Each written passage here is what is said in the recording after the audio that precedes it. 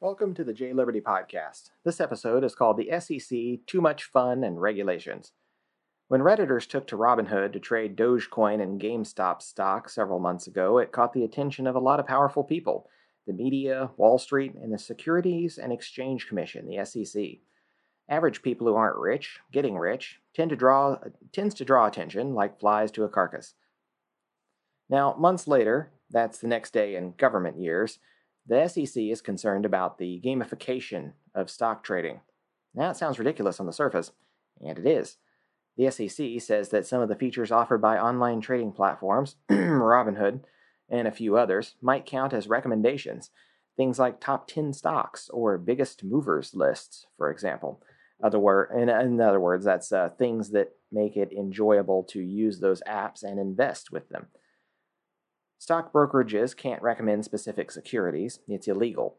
Supposedly, if they were to recommend a security, they'd only be recommending ones that benefit them, not the consumer. Why car salespeople can recommend a minivan or a produce clerk can recommend the yellow peaches, but a stock brokerage can't recommend stocks, isn't clear. The SEC is asking for public comment, which historically tends to mean a federal agency is about to squelch somebody's freedom without consideration of consequences.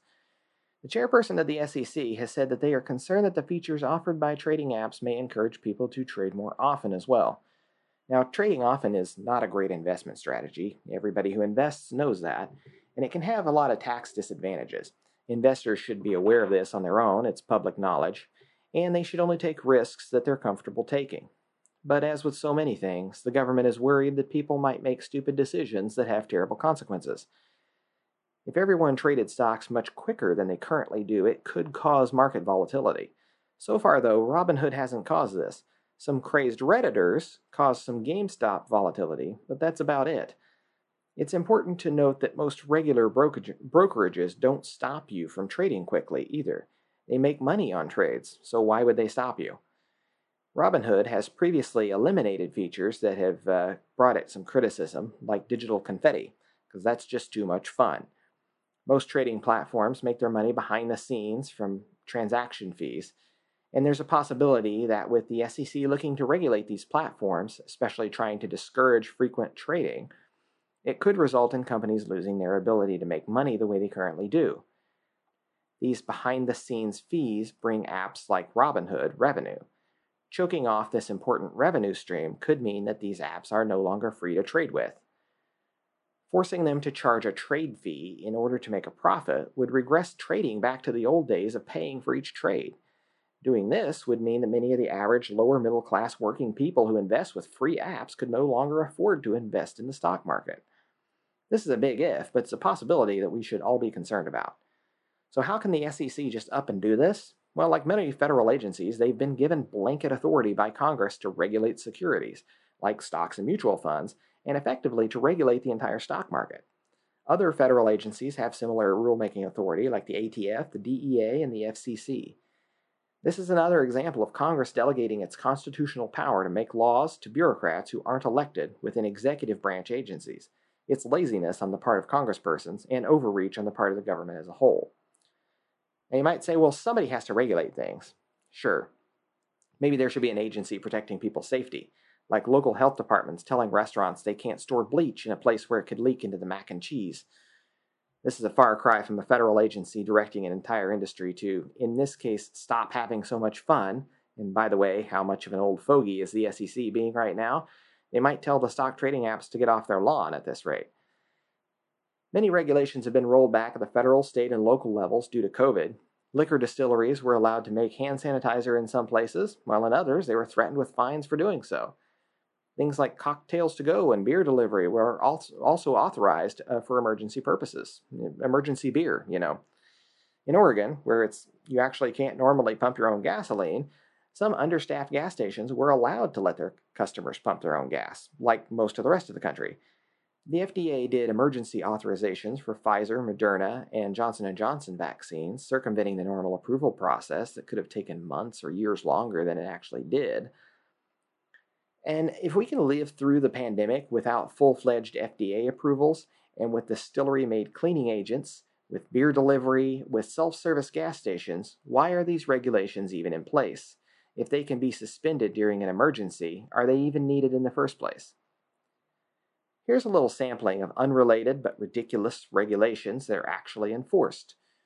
Los Angeles has temporarily suspended a rule due to COVID that mandates businesses have a certain number of parking spaces. In Seattle, you can't rent out the bedrooms in your house in some neighborhoods due to single-family zoning laws. San Francisco forces owners of Airbnb units to live in the unit 275 nights out of the year. Oh, and they must get a permit from the city's Office of Short-Term Rentals. They have a whole office for this. In Boston, you need a permit from the city to rent out a room in your own house. And many cities require a building permit to do indoor work in your own home, such as remodeling a bathroom. The state of Louisiana forces you to get an expensive and time-consuming license to be a florist, to arrange flowers. The city of Philadelphia requires business license to be a blogger. That costs $300 a year to be a blogger. The federal government requires you to have a license to sell your own cow's raw milk. And the state of Texas requires a private investigator's license to be a computer repair technician. This egregious over-regulation of every aspect of Americans' lives affects us all. It makes things more expensive through compliance costs, licensing fees, fines, and so forth. These regulations can even sometimes land you in jail if you don't comply with them. Why should something so trivial that doesn't affect anyone else land you in jail or force you to pay a fine? Why should exercising your freedom, like having a blog, cost you money? Clearly, this is happening all over the country. This isn't a Republican state thing. It's not a Democrat state thing. It's a government versus the people thing. And it's important to keep in mind that these regulations are being enforced in many cases. This isn't something silly like the Portland, Oregon law that says you can't tie an alligator to your fire hydrant, although who knows, they might enforce that one too. This is happening because the legislative branch of your local, state, and federal governments are delegating their authorities to the executive branch agencies, who write their own rules. It's unacceptable to be required to pay for the ability to work, to rent a room, or to operate a website. Whose fault is this? It's yours. And it's mine.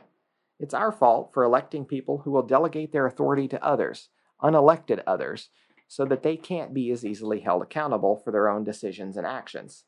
How do we stop it? We need to start electing people at the city, county, state, and federal levels who support government transparency and legislative authority over executive authority. We also need to pay attention to the language the candidates use to vote the right people into office. Anti-regulation doesn't necessarily mean pro-big business. It's very important to remember that big regulation hurts small businesses with limited resources more than big businesses. Amazon is impacted by regulation to an extent, but not as severely impacted as Joe's Corner Store or Wanda's Restaurant. We can also ask candidates through their website or through town halls and campaign tours, what regulations are you interested in rolling back or abolishing? How will you make things easier for individuals who want to be entrepreneurs, and how will you make things easier for small businesses? Tell your current city or county councilor, state legislator, or congressperson that these regulations need to be changed or removed. Tell them that paying $300 a year for the privilege of having a blog is ludicrous, or that being forced to live in your own short-term rental in order to rent it out is asinine. Lastly, we can run for office ourselves. If you think it's stupid to require a private investigator's license to be a computer repair person, I sure hope you think it's stupid, and you happen to live in Texas, run for state legislature. Even if you don't win, the platform that candidacy gives you will get the word out there that people don't like these rules and that voters might be thinking about these things at the ballot box. This has been the J Liberty Podcast. You can find more of these episodes and articles that I write at jliberty.org. That's the letter J and the word liberty.org.